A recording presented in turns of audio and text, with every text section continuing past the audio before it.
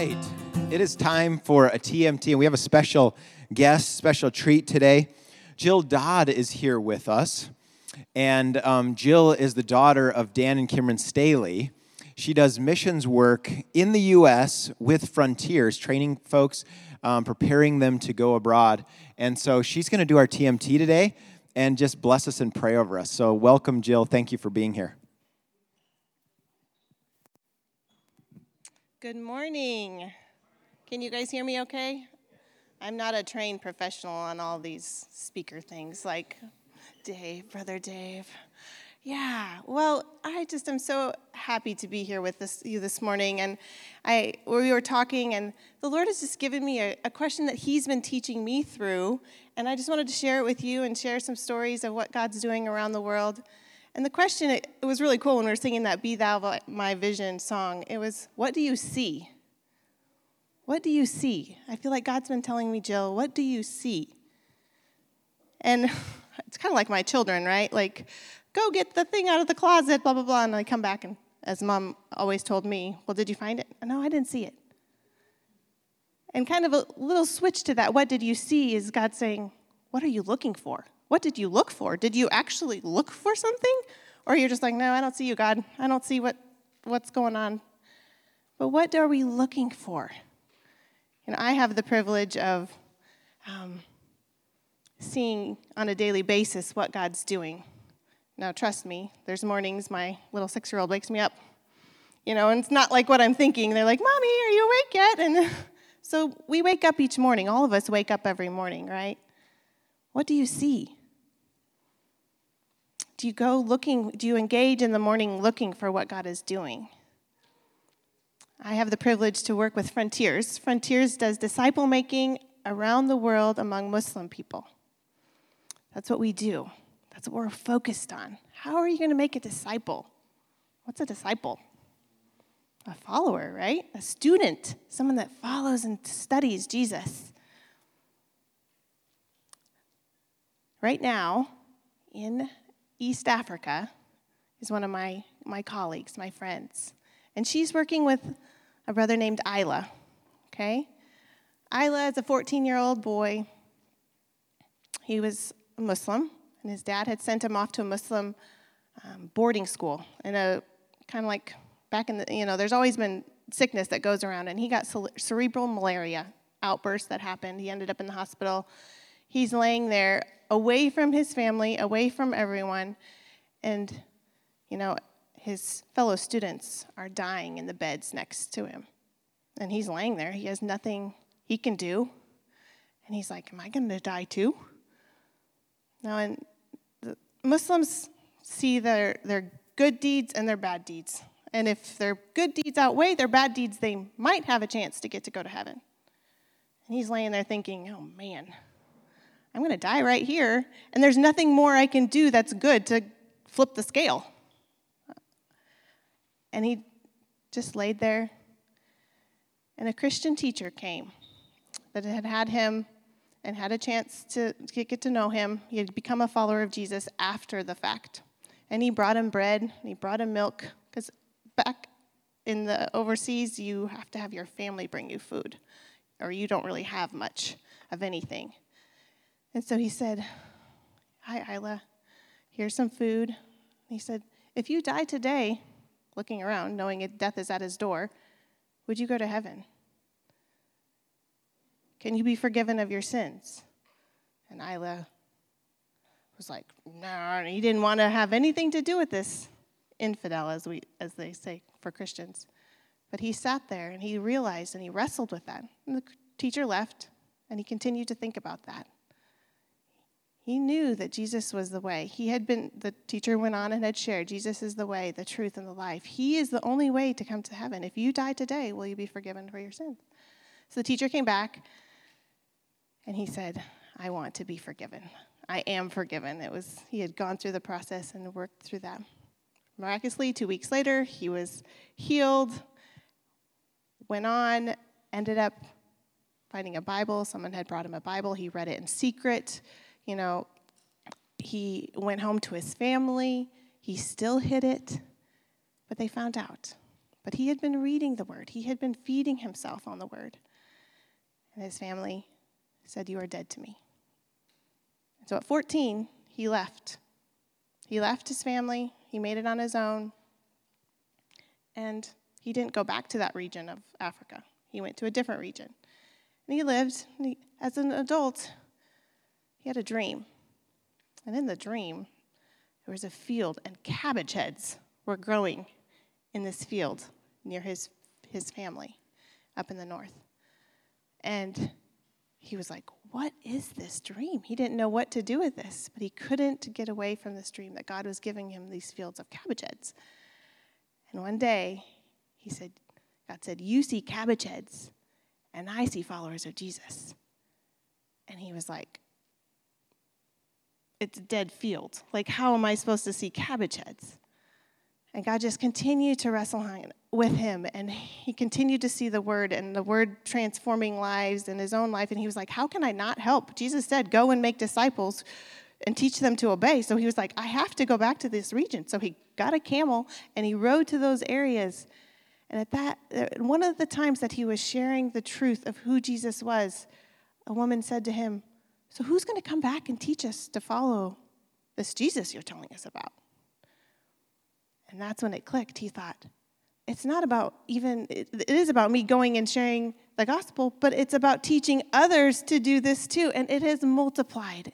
And right now, my colleague is working among this brother Isla, who is now discipled and training thousands of others. It's not about him. He's like, it's not about me. It's about the cabbage heads, right? It's those are pockets of believers that in their own fields are sharing. And disciple makers that aren't receiving a stipend, and they're not receiving money from the West. They're already doing their trade, and they're just saying, "Show us how to talk to others. Show us how to do that."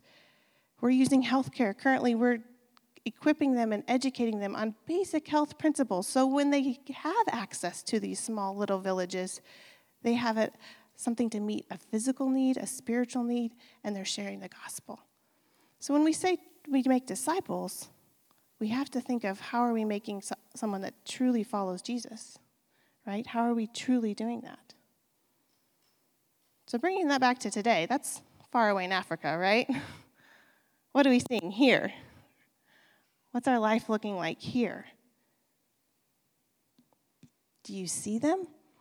Do you see the nations? They're here. Do you see the cabbage heads? Do you see the dry fields? You know, I'll admit, I had no desire for doing anything to do with missions when I was your age. My dear mom, she was very passionate about missions, and I was like, "Yeah, right, you can go. I'm staying home." I wanted nothing to do with it. Wanted nothing to do with it. And yet, I realized as I stood in the lunch line at Lincoln High School, I saw them. The nations were here. And I was like, sure, I'll help them figure out how to give their lunch tickets. That was back in the day of lunch tickets. And I could help them figure out how to get to class, and I could begin relationships and friends. And so God just continued to woo my heart of these people that hadn't had a chance to hear. They had been taken from their homes as immigrants and brought without any knowledge. They were just given this coat. You know, this was in the time of the Lost Boys from Sudan and from other regions in that area. And so God began to woo me in that way. And in high school, I got a chance to go as a babysitter to a conference. And I saw at the University of Kentucky, the KU's stadium, this conference, they took a huge sign and put in the seats. You know, we are all down below, a placard, like a sign, for each unreached people group of the world. Unreached, no access to the gospel. They didn't have a way to know. And I sat there and I thought, all of those, each one of those represents thousands, millions of people. I felt so small. And I thought, oh. And God said, what do you see? What do you see? Do you see the nations? And I came back to Sioux Falls, and the lunch line came even more alive. So I challenge you. When you wake up each morning, what do you see? What are you going to look for? Are you going to go about my coworker? Or are you going to see an opportunity? When you go to the gas station, are you going to go into the gas station? Or are you going to try to engage in that way? Go to the coffee shop. They're everywhere. And I'm not just talking about internationals. Yes, please see the nations. Please see the opportunities. But just see also what God has for you. You know, I think of, I was reading in John this week, John 4, where Jesus shares with the woman at the well, and we're just like, oh, wow, the power. He saw her, and he knew, and then afterwards, his disciples came up to him, and they're like, well, aren't you going to eat something? And he's like, hello? You're worried about something like that? He's like, open your eyes. The fields are ripe for harvest. It's not about what we're going to eat. This harvest, do we really believe that if Jesus has forgiven us from our sins and that has power, is it worth sharing? One of my life verses is Hebrews 12. Let us fix our eyes on Jesus, the author and the perfecter of our faith. So if he is our vision, if we are looking to him, he's going to write your story and he's going to perfect your faith to do it. But that verse goes on and talking about he endured the cross and he took on our shame. So what's stopping us? Are we ashamed? Are we worried? We don't have to worry. He goes before us and he took that shame, so he's worth it all. So I just challenge you to think, to ask the Lord to show you what he wants you to see and what he wants you to look for. Let me pray. Father God, we thank you that you open our eyes, that you are the Lord of the harvest, and you are calling us to yourself. But as we fix our eyes on you, Jesus, would it not be about us? Would we see the need before us? Would we desire to engage the nations, Lord? We thank you for what you are doing in Africa today, Lord. We pray for more to fall at your feet. And God, would we be transformed? Would we become more students and followers of you as we respond and obey you each day? In Jesus' name, amen. Thank you, Jill. Jeannie's going to come on up and read the scripture. If you can hang out afterwards, talk to Jill just about her work, training, mobilizing people for missions. There's lots of opportunities. I had a great time meeting with her yesterday, just about all the opportunities that we can take advantage of as a church to go with Frontiers. And if you'd like to support her as well, please visit with her afterwards. Jeannie's going to read the scripture, and then Kyle's going to come and preach. Matthew 4, verses 12 through 23. Now when he heard that John had been arrested, he withdrew into Galilee. And leaving Nazareth, he went and lived in Capernaum by the sea, in the territory of Zebulun and Naphtali, so that what was spoken by the prophet Isaiah might be fulfilled. The land of Zebulun and the land of Naphtali, the way of the sea, beyond the Jordan, Galilee of the Gentiles. The people dwelling in darkness have seen a great light, and for those dwelling in the region and shadow of death, on them a light has dawned. From that time Jesus began to preach, saying, Repent, for the kingdom of heaven is at hand. While walking by the Sea of Galilee, he saw two brothers, Simon, who is called Peter, and Andrew, his brother, casting a net into the sea, for they were fishermen. And he said to them, Follow me, and I will make you fishers of men. Immediately they left their nets and followed him. And going on from there, he saw two brothers, James, the son of Zebedee, and John, his brother, in the boat with Zebedee, their father, mending their nets, and he called them. Immediately they left the boat and their father and followed him. And he went throughout all Galilee, teaching in their synagogues and proclaiming the gospel of the kingdom and healing every disease and every affliction among the people. The word of the Lord.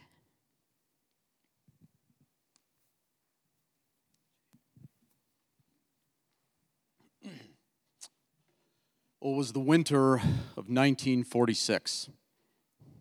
A great cloud of uncertainty had descended upon the Western world. You see, there was a new form of totalitarianism that was rising in the East. Okay, and the Allied forces, the United States in particular, no longer riding the highs of their victory in World War II. They were divided and directionless. Okay? You see, many in the U.S. saw Russian leader Joseph Stalin as just protecting his own national interests, right? His own national security. But others saw him as a violent dictator who posed this imminent threat to global peace and prosperity. Okay? But convinced of Stalin's danger, British Prime Minister Winston Churchill, he boarded a ship bound for America to try to shore up support with his American allies. And as he rowed across the Atlantic, he sat on the bridge of his ship, and as he recounted the next day in a speech to American leaders, he said, "Yesterday, I was on the bridge, watching the mountainous waves, and this ship, which is no pup, cutting through them and mocking their anger. I asked myself, why is it that the ship beats the waves when they are so many and the ship is one? The reason is the ship has a purpose and the waves have none." Okay? The ship has a purpose and the waves have none. Now, as you're sitting here today, okay, ask yourself, is your life like that ship? Are you confidently headed toward an important goal or destination in your life, right? Is your life like that ship? Is your life like Brother Isla we learned about? Of course, when you put it that way, you may say to yourself, the answer is probably no, right? In reality, most of us are going to fall probably into a couple different camps today, right? First, instead of feeling like you're cutting through the waves, you may feel more adrift. You may feel more adrift at sea, right? Perhaps you set out strong some time ago, but the waves have won, right? The waves are now carrying your ship wherever they may. You're lost, right? Directionless, maybe hopeless, whatever it is. And maybe the last thing on your mind is purpose, right? Maybe you're in survival mode, and you're just wondering, hey, how I don't care about tomorrow. I want to get through today. Now, maybe you wouldn't say you're lost at all, okay? Quite the opposite, in fact, right? Life might not be perfect, but it's amazing. Most of us are sitting here today probably feeling quite fine, right? Things are probably okay. Lifeway Research did a study a couple years back, and they found that approximately half of American adults do not regularly think that they need more meaning or purpose in their lives. That's amazing, okay? Half of us likely feel fine today. Okay, so there may very well be a degree of contentment, right? But what does that have the danger of leading to? Contentment can lead to complacency, right? In Philippians chapter 4, the Apostle Paul says, "Everywhere and in all things, I'm instructed both to be full and to be hungry." And a lot of us have become so full, we've forgotten that call to stay hungry, right? Many of us have become like the servant in Jesus' parable of the talents who hides his master's money, right? You know, he has it. He has this thing of great value, and, you know, things are okay. And then in his fear, he hides it, right? Afraid to lose it. Now he's disappointed his master. So some of us, right, we've anchored down, right? Some of us are adrift. Some of us are anchored. Now, some of us, right, we know this. But instead of feeling anchored down, instead of feeling adrift, you feel stuck, right? You feel stuck. You're like, hey, I want to go on mission. But you're stuck in harbor, right? You're a ship waiting to be sent out. You want, clear direction from God, right? Perhaps a lightning strike of sorts, right? And guess what? We're going to get a lightning strike today, okay? But it's going to look more like the zap of a dog's shock collar, okay, than it is a miraculous lightning bolt of heaven, okay? You see, what we're going to find in our text is we're going to find really how do we create the conditions in our life for a lightning storm of mission and purpose to appear, okay? That's what we're going to find. It's going to involve patience, but it's not going to involve waiting around, okay? God's going to send every one of us out from harbor today. Now, perhaps you would say that you're none of these, okay? Perhaps you'd say you're not even a Christian here today, and I just want to be the first to say thank you for coming, okay? We're very glad you're here. What you're going to get to do today is you're going to get to kind of look under the hood of the life that Jesus calls his disciples to, okay? So while today's message is going to be directed at followers of Jesus, just know we're very glad you're here. We have green Connect cards in the back. We'd love to get in touch with you and walk with you and whatever brought you here today. We're also going to have a prayer team up here at the end if you want prayer in your life, okay? Whatever it is, we'd love to be around you. But you see, no matter where you find yourself, okay, the truth is very few of us are like that ship, right? Very few of us are just like, yes, I know exactly where I'm going. You know, I'm impervious to the waves of life. I work in a very people-intensive business. It's hospitality, okay? And one of the things you get to do when you work in a people-intensive business is you get to give interviews. Lots of interviews. Way more interviews, especially the last couple of years. Sometimes we and like many heavy interviewers, I got my list of questions, okay? And one of my favorite questions that I like to ask, almost always towards the end of the interview, is some form of the question, what are your life goals? What's your career vision, okay? And I do this to try to gauge, hey, is this job and this individual, are they compatible, right? Is this going to be a long-term thing, or is this just a stepping stone that's, not going to last more than a moment, right? And it's very important. Folks, after hundreds of interviews, I can count on one hand, maybe two, the number of people who can answer that simple question, what are your life goals, with any degree of clarity. It's amazing, okay? It's true with part-time entry-level positions. It's true all the way up to executive positions, okay? We're bad at this, right? We're bad at answering the question of what specifically am I trying to do with my life, right? What is my life going to accomplish when it's all said and done, okay? We're bad at it, okay? And there's good news and there's bad news with this, okay? The fact that we can't answer this question with clarity, okay? There's good news and there's bad news. The bad news is it's not okay, okay? That's not okay that we can't answer that question with clarity. See, we learn from our passage that every single one of us is called to mission, okay? Look closely. Jesus calls out to the disciples. He's not responding to them, right? Now, as we'll see, the disciples had placed themselves in a position where Jesus could call them, right? And that is monumental. It's huge. We'll come back to that. But what's the call? The call is simply, follow me, and I will make you fishers of men. So do you see, immediately as we're given a call, we're also given a charge, right? With our calling comes mission. They're inseparable. Okay? So if you're here today, if you've been called by Jesus, I want you to know you've been charged to go on mission.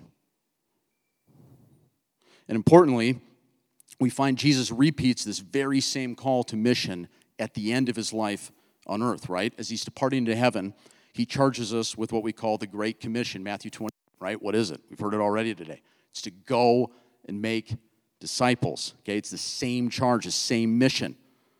So Jesus, okay, in his very short 3 years on earth, right, in his earthly ministry, he bookends his ministry with his call to mission, this exact same call to mission. We can't overlook this. Elsewhere in Scripture, we read things like Proverbs 29:18, which says, without vision, the people perish. Perhaps you've heard it, right? Some version of it. Without vision, the people perish. Okay? And the Hebrew word here for vision, okay, implies not a man-created plan. It's that of a God-given revelation, right? And the Hebrew word for perish is a little difficult to translate, but the analogy, okay, that a lot of the commentators pull out is it's analogous to long, unbraided hair that's free-flowing in the wind, directionless. Okay? And who does it say? Without vision, people perish, become directionless. Who does it say becomes directionless? Certain people? Maybe just business people? Maybe just leaders? It's all people, folks. This is a truism, okay? Without vision, people perish. And Life Church, this is why Nathan Hitchcock is going to be leading us through a vision casting, or rather a vision listening process this year, right? We're all going to be a part of this. Because without vision, we're directionless. Right? That's not God's plan for us. He doesn't desire any one of us as individuals or as a church. He does not desire us to be directionless. Okay? So God absolutely desires and calls us to have clear mission and purpose in our lives. Now, if that's bad news, then that's the bad news. Okay? See the reverse psychology there? Okay? The bad news is really good news. Okay? Now, the good news is our text contains some great hope. Specifically, 3 things, okay, that we're going to explore. Okay? First is the mission. What is it? Right? What is this great mission call that we've been given? Okay, we're going to explore that. Number 2, we're going to explore the strength. How do we get it? Okay, how do we get strength to go on this mission, right? And then number 3, we're going to look at the disciplines to cultivate further mission in your life. All right, so we're going to look at the mission, we're going to look at the strength, and then we're going to look at the disciplines. We got 9 disciplines that we're going to cover. So we're going to get through this. Very quick background on our text from Matthew 4. This text is known as the inauguration of Jesus' earthly ministry. Okay? This is a critical transition point in the gospel to a whole new phase in Jesus' life. This is an extremely timely text for Life Church because we have this wonderful chosen watch party, okay? That's happening every Sunday night at 6 p.m., okay? Many of these scenes take place in and around these verses, right? This is like right now. This is the text, okay? What do we find? We find Jesus has just been baptized. He's faced and overcome temptation. John the Baptist, we learn, has been thrown into prison, and at least a few of John's disciples have gone back to their day jobs. And then Matthew quotes Isaiah 9, which is one of the most famous messianic prophecies to show how and where Jesus is going to begin his earthly ministry. It's in the land of Zebulun and Naphtali. Isaiah says these were those dwelling in the region and shadow of death. The region was obscure. It was generally despised, being full of Gentiles, and it was constantly under the threat of war and invasion because it was the closest. They were the front lines between Israel and the powerful kingdoms of Babylon and Assyria. And as we'll see, it's not in spite of these reasons, but it's because of these reasons that Jesus is going to set up shop. He's going to start his earthly ministry right here.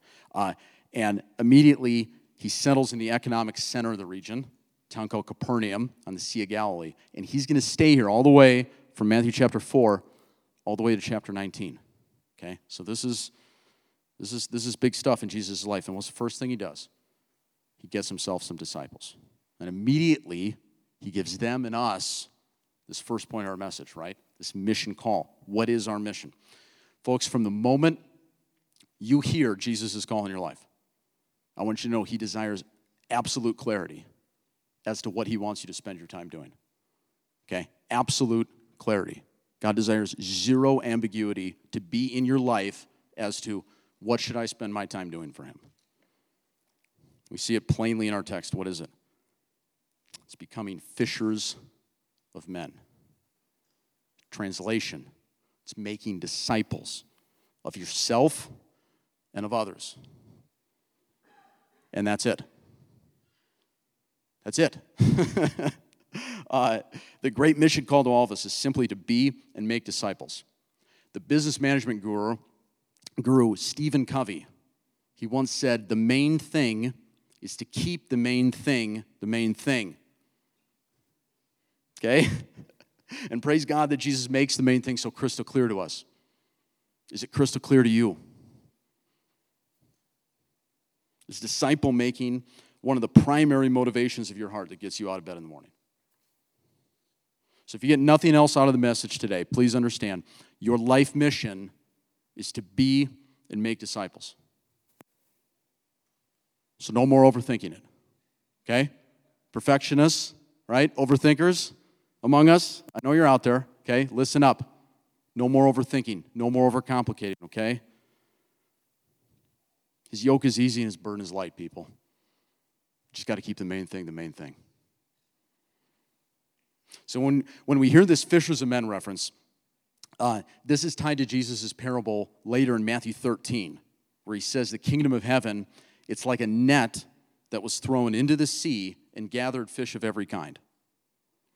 So the idea is that we're to cast our net right? We're to catch others out of the darkness of this world, right? And we're to bring them into God's kingdom and into a relationship with him. So that's the essence of being a fisher of men, of being a disciple maker. And as we've already seen, this is the same call that Jesus repeats with his final earthly words, right? Right? He's bookended his earthly ministry, right? Now, imagine you were being trained for a special operations mission, right? A highly technical, operation you've been training for, years, right? And you got one final meeting with your commanding officer before you set out, go radio silent. Okay? And imagine that commanding officer sits you down, he looks you right in the eyes, and gives you 50 words. How carefully do you think you are going to listen to, remember, and then abide by those words? That's exactly what Jesus has given us in the Great Commission. Are you taking it as seriously as he meant it? Is the main thing in your life? But you see, not only do we get clarity on this overall mission, we also get strength as well, okay? Don't overlook this one word. Jesus says, I will make you. He says, follow me and I will make you. He will make you. The work is all on Jesus, folks. Just a couple days ago, I was driving on my way home to Sioux Falls from Rapid City across Interstate 90, okay? It's after dark. And amazingly, for most of the trip, I have actually clear roads in good conditions. It's amazing, okay? But as we know, in South Dakota in January, nothing good lasts for more than a fleeting moment, right? Okay? So when I get to Chamberlain, I run into, sheets of ice over the whole interstate, right? Which, okay, we kind of expected that, that's fine. But then a couple miles later, I run into fog so thick, I could have rolled down my window, reached out, and grabbed some chunks of it, right?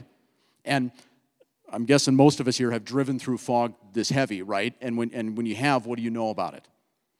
It's exhausting, right? You can see maybe 30 feet in front of you, right? You can't take a moment off, right? It is so draining. It is so exhausting.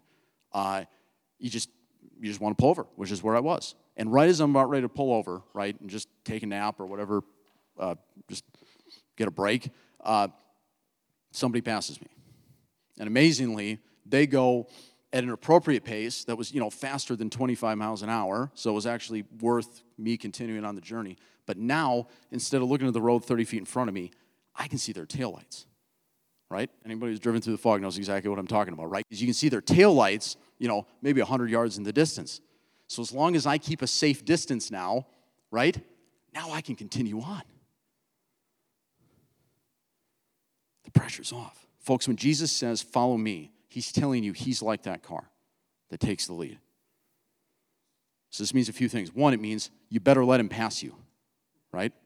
You better let him take the lead. And number two, it means there's no more sitting on the side of the road, right? No more sitting it out. You got to follow him, right? You got to put your car in drive and go. So if you're either burned out from charging ahead alone in your life, exhausted because you can't take any moment off because all the pressure's on you, or if you're stuck, frozen by fear on the side of the road, you need to remember here that Jesus says our task is to follow. It's his task. He's going to make you into that great disciple and great disciple maker, okay? Your task is to get out of your boat and follow. In Philippians again, chapter 1 this time, the Apostle Paul says, he who began a good work in you will bring it to completion. And that's exactly what Jesus is promising here. Okay, he's guaranteeing he's going to lead you safely through the fog. He's saying, you don't have to do this mission alone. He's saying, I will lead you. I will provide the strength you need, right? All you have to do is follow. To the disciples in our passage, he's saying, he will catch the fish. They just have to throw out their net. Okay? He will provide the strength. We just need to get out of our boats and follow him. And that, ladies and gentlemen, that is what we call the gospel. Okay? Jesus has done the work to save you. Okay? You just need to show you believe him by getting out of your boat, right? by following him, by putting your car in drive. So any other Sunday, this would be a wonderful endpoint, okay? But the Vikings are not in the playoffs anymore, okay? And this call to follow me implies that there is more, okay? So infinitely more, okay? So we're going to explore that here, okay? We've seen the mission, all right? And we know where we get the strength, who we get the strength from. Now Jesus shows us, and the disciples too, the disciplines we need to develop and cultivate in our lives to become the type of people that he will bless with further mission, okay? You can think of it in a way like we've gotten our all-important college diploma, right? You've got it, okay? Now we're graduating on to ever more advanced degrees, right? So you've got this diploma, and I'll be honest, right? We could end here, and you could go out, you could get a great job with just this diploma. But there's more, right? We can go deeper, right? We're not changing our field of study, but we can go deeper, okay? We can go ever higher up this mountain of mission, okay? But how do we climb? How do we get out from harbor, right? How do we pick up our anchor and go? Well, James Clear, the author of a best-selling book called Atomic Habits, he said, goals are good for setting a direction, but systems are best for making progress. You get that? Goals are good for setting a direction, but systems are best for making progress. So we have our goal, right? It's disciple making. Now, to make progress, we need systems. We need actions. We need habits, right? These things that we call disciplines that we need to cultivate in our life, right?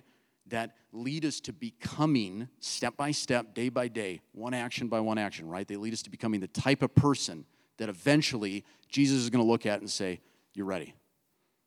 I'm going to task you with even more. So we're going to move extremely quickly through these disciplines. Like I said, we got 9 of them, okay? But the idea here is to get you thinking about how you can begin to start building and cultivating these in your life, right? Like a good garden, right? We got big plans for it. It's not going to happen overnight, okay? And if you're like me, it's probably, that garden might not ever happen. But we could try, okay? No, we could try. This is different, all right? So we have 9 S's. We have 9 S's today, okay? Pastor Dave gave you 3 P's last week. Today you get 9 S's, okay? Jack's up next week. Watch out. You might get a dozen Q's. We don't know. We don't know. We just know it's going to be Ray because it's Jack. So, 9 S's. What are they? Number 1, submit. Submit. You must submit to God's authority. And this is going to be like the umbrella that all the others fall under, okay? And if, as a church, I don't know how we can do this, Pastor, but if we can just level with each other for a moment, okay? Just be real, all right? Just take the masks off. When we think of the disciples, we think they're a bunch of morons, don't we? Huh? Come on, right? When you think of the disciples, it's like these guys, they're just a bunch of bird brains, right? That could be the temptation, okay? Not always, but it can be the temptation, okay? Now, it's just not true, right? Not entirely. You see, because something amazing in our passage today that we see is these 4 disciples that we read about in our passage, okay? Peter, Andrew, James, and John. Folks, these were God-fearing men who courageously and wisely submitted their entire lives to actively chasing after God, right? And that's just in the lead up to our passage, okay? So think of all the things that they've done in their life just to put them in the position where they could enter our story today, okay? A few of them we learn, or we know, were disciples of the renowned John the Baptist, one of the most famous people in all of Israel, right? And one of the greatest men ever to walk this earth. You think that's a small thing to be his disciple? Okay? And they made incredible sacrifices to not just follow John, but now Jesus, who they were smart enough to be hanging around. Okay? So they may have been ordinary, but they were not the total fools that sometimes we can think them to be. All right? So ask yourself, have you offered your entire life in submission to God as they did? And in so doing, have you placed yourself in a position where he can use you. Okay? That's what it means to submit. And you must do it fully before moving on. Okay? If you're holding back in any area of your life, if you're unwilling to get out of your boat for whatever reason, whatever that reason is, that's your real God. And Jesus, he's not going to use you if you're committed to another God. Submit your whole life to Jesus. Okay? Place it at his feet. Let him use it at his sole discretion. Then he will use you. All right, discipline number 2, study. Study the scriptures. Okay? Now, another confession moment. I don't understand exactly what it was like for Jesus to be fully man and fully God. Okay, it's not an understanding that I possess, that I think any of us possess at the end, right? But I do think one misconception that we have is we tend to think that Jesus had this constant, direct communication channel open with God the Father at all times, right? Like a pro football quarterback. Do you know they have these little headsets in their helmets? Do you know that, where they can talk to their coaches? It's true. It's amazing. So, I think sometimes we think like, okay, Jesus had a little headset, right? And God was just telling him, exactly where to go. Okay, go talk to this person. Go say these words, right? And it's possible. Let's not put anything past the creator of the universe, right? But you see, all indications show us that the primary tool Jesus used to discern God's will in his life was not a headset. It was Scripture. It was Scripture, okay? He knew Isaiah's words, okay, so well that when the time came, he knew exactly what to do, and he knew exactly where to go, okay? He didn't wait around for some miraculous sign, right? He knew the signs because he had ingrained Scripture into his mind and into his heart. Proverbs 2, verses 4 and 5 says, "If you seek wisdom like silver and search for it as hidden treasures, then you will find the knowledge of God." So if I told you there was a box hidden within this church that contained 10 million in cash, right? 10 mil. Nice sum. Do you think you would even let me finish this sentence, right, before at least your eyes start to wander, right?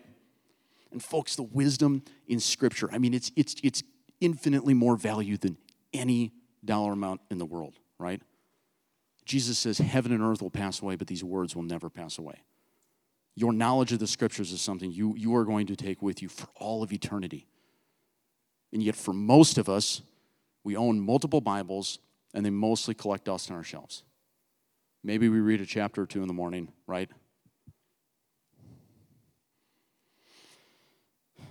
So please, folks, you got to have words in your life, right? I talked to Pastor Dave this week. We have a full rack of Bibles in the back. Please take one. If you need one, if you know somebody who needs one, take one, right? You've got to have God's Word in your life, okay? Study the Scriptures. Search for them as you would the greatest treasure in the world. Write them on a stone tablet in your heart until you bleed them like Jesus did. Got to study, all right? Discipline number 3, subdue. We got to subdue unrepentant sin in our life. So note how Jesus only embarks on his earthly ministry after he has faced and overcome temptation, after he's bound the strong man, as he likes to say, right? In all the good spy thriller movies, there's always a scene where the protagonist has to go take out some bad guys before they can go after whatever it is they're going after, right? A piece of intelligence, freeing a hostage, or whatever it is, right? Okay? Well, Jesus knew he had to go take out the bad guys in his life before he could go embark on his mission. Do you think your life is going to be any different? We could spend a lot of time here, okay? Subject of sin has been preached on a few times over the years. But know that it doesn't mean you must be perfect, right? Rather, it means mainly you must repent of any sin you're actively, routinely living in, right? That you're cherishing. In Psalm 66, the author says, "If I had cherished iniquity in my heart, if I had cherished sin in my heart, the Lord would not have listened." So the idea is when you're living in a certain sin that you know is wrong, that you're willfully not repenting of, right? That's when God will remove his hand of blessing from you Doesn't say he's going to leave you or forsake you, but he will remove his hand of blessing from you. So what sin might you be cherishing in your life? Whatever it is, know that that is what is holding you back from further mission, further discipleship, further joy. So if you want to go on more mission with Jesus, you got to subdue any unrepentant sin in your life, okay? Discipline number 4, surround. Surround yourself with community. So as we've seen, Jesus shows us that surrounding ourselves with like-minded brothers and sisters, it's primal, right? It means like we got to do this before we do anything else, right? Even Jesus, who enjoyed perfect fellowship with the Father and the Holy Spirit, he set out to surround himself with community. And note how he was intentional about this. You see how proactive he was? Right? He didn't wait around for friends or community or disciples to come to him. He sought them out, right? And again, if Jesus did so, do you think your life should look any different? Do you think you should approach your life mission any differently without seeking community in your life? Okay, a couple quick questions just to gauge where you're at here. Do you have a written list of people you're actively discipling? Could you write down a list for me today? Number 2, how many people are you helping actively achieve their dreams, their life mission? How many people do you even know their dreams? How many people are you actively helping achieve those dreams? Okay. Question number 3, how many people are you specifically praying for to overcome a specific sin or major challenge in their life? How many people? And number 4, how many people can say those things about you? I do not do very good answering those questions from time, but that, folks, that's Christian community. That's what Jesus calls us to. That's what Jesus sought out in the disciples here. It's deep, it's real, it's messy. That's what we're called to. Discipline number 5, shine. Shine your light in the dark. Jesus started his universe-changing ministry in a small, unremarkable town in an unpopular region after his biggest and basically only ally had been thrown into prison, then chooses uneducated fishermen to be his only help. Why? Folks, he didn't do it to prove a point. He did it because these people needed help. These were the people who needed help. Isaiah says they were people dwelling in darkness. They were in the shadow of death. You want purpose in your life? Stop looking to your own fulfillment. Start looking to how you can bring light to others who are in darkness. Okay, Proverbs 11:25. It's like become one of my life verses for whatever reason. It says, he who refreshes others will himself be refreshed. So if you want refreshment, stop looking to yourself. Start looking as to how you can refresh others. And in so doing, you're going to have to go to the dark. Okay? And let me just say quickly, the reason some of us may feel lack of contentment, a lack of purpose here, is we're shining our light amidst light, right? We've never gone into the darkness. And it's no wonder we don't feel effective, right? We're spending our energy where it isn't needed. There's a great line in the children's Jesus Storybook Bible, in the story of Jesus' birth, that says, and the darker the night got, the brighter the star would shine. Folks, your light is only useful in the darkness. Go there, right? Refresh others. Shine your light boldly in the dark. Discipline number 6, stay. Stay in your vocation, okay? And I'm going to speak very, very generally on this point, okay? Because there's a lot of exceptions, okay? This is not hard and fast. But note here how Jesus doesn't call the disciples to abandon their vocation, right? He calls them to a higher calling within their vocation. And we know that after Jesus' death, right before his resurrection, what did the disciples do? They went back to their fishing boats. So on some level, they had hung on to these things, right? These are no small assets. These are probably one of their top assets, right? Probably took them some work to hang on to them, but they did, okay? You see, when the disciples met Jesus, everything in their lives changed. Everything. But their day jobs didn't. We tend to think our day jobs need to change and everything else shouldn't. Now, for time's sake, I'm just going to generally say, if you're doing work that helps God's people or helps God's world, right, very, very general categories, there's a good chance that your job may not be the problem. Okay? If you're unhappy with your job or career, try cultivating these disciplines, right? Try reframing your mindset around this missional call, right? Then let's see how you feel, right? You may be surprised. Search for ways to serve him and others within your vocation, right? Get creative. Refresh others, right? Look for the dark places where you can shine your light, okay? Then address your vocation. And it may be a problem, okay? But let's try these first, all right? Discipline number 7, step.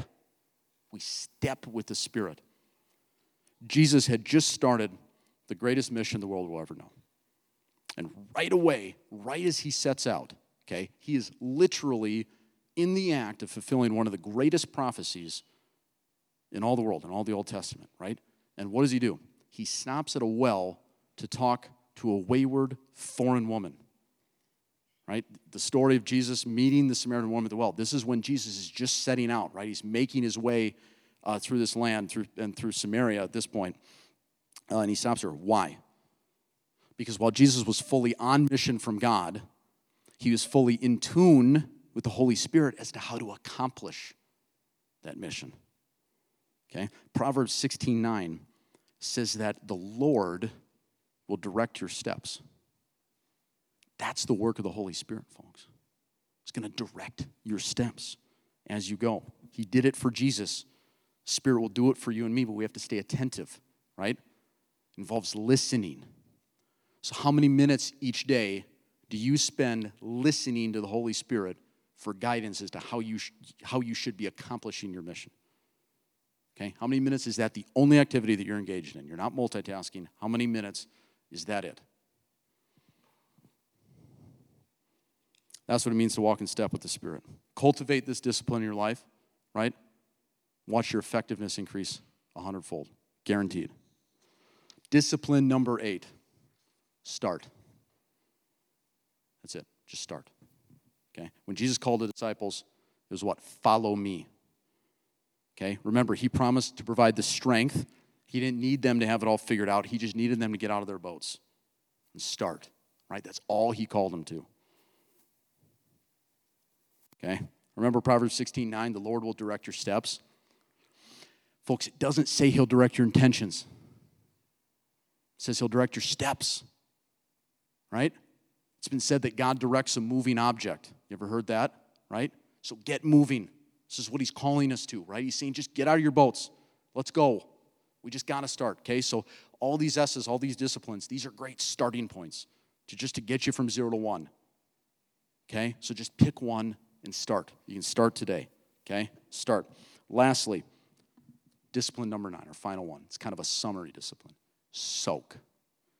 We soak in the life of Jesus. This is nowhere near an exhaustive list, certainly of how to live the Christian life or even how to go on mission for Jesus, right? For the rest, what do we have to do? We have to do what the disciples did, right? This follow me, this discipleship, this student relationship. This is an all-in call to go soak in the entire life of an individual, okay? See, one of the amazing things that separates Christianity from all the other religions of the world, right, is we don't get this checklist. We don't get this rule book. We get a person. We get a perfect person. It's incredible, folks. Because Jesus was man, it means it's possible. It means we can do it. And because he's God, it means this journey with him to go on mission, it is limitless in its potential, in its adventure, in its joy, in its fulfillment, right? It's limitless. So as we pursue this Jesus, as we soak in his life, in time, right, through cultivating these and other disciplines in our Christian life, what's going to happen? He's going to affirm us. He's going to affirm you with ever more clarity, ever more direction, ever more peace, ever more joy within your mission. Okay? It's not going to happen overnight, but he promises. He promises he will bring this to completion one day. We learn right away in the beginning of John's gospel, right, the first chapter, that as Jesus calls Peter, he gives him a new name. A new life, right? It's a new calling. and you shall be called Cephas, which means rock, right? But amazingly, it isn't all the way until Matthew chapter 16 that Peter gets to find out why. He has to wait all this time. He has to spend all this time with Jesus. And finally in Matthew chapter 16, Jesus says, you're ready. He says, and on this rock, I will build my church, and the gates of hell will not prevail against it. See, Peter, like all of us, he was called to mission, right? Imperfectly, he started. He got out of his boat, right? Imperfectly, he followed after Jesus, okay? And over time, he cultivated these disciplines in his life, right? Until he became the type of person where Jesus said, you're ready. And then Jesus tasked him with one of the greatest missions of all, building his church. Okay, perhaps one of the most purposeless people in the world became one of the most purpose-driven. Now, Churchill's boat cut through the waves, right? You want to know what's really impervious to the waves of life? A rock that not even the full power of hell can move. Jesus will give you that same strength. He'll give you the same mission that he gave Peter. Will you get out of your boat today and follow him as Peter did? Let's pray. Heavenly Father, we are so thankful that you've given us direction and purpose in our lives. Lord, even when we mess up, you don't leave us to our own devices, God. But time and again, Lord, you rescue us and you remind us and you renew us, God, with this call to mission. Lord, I pray for every person here.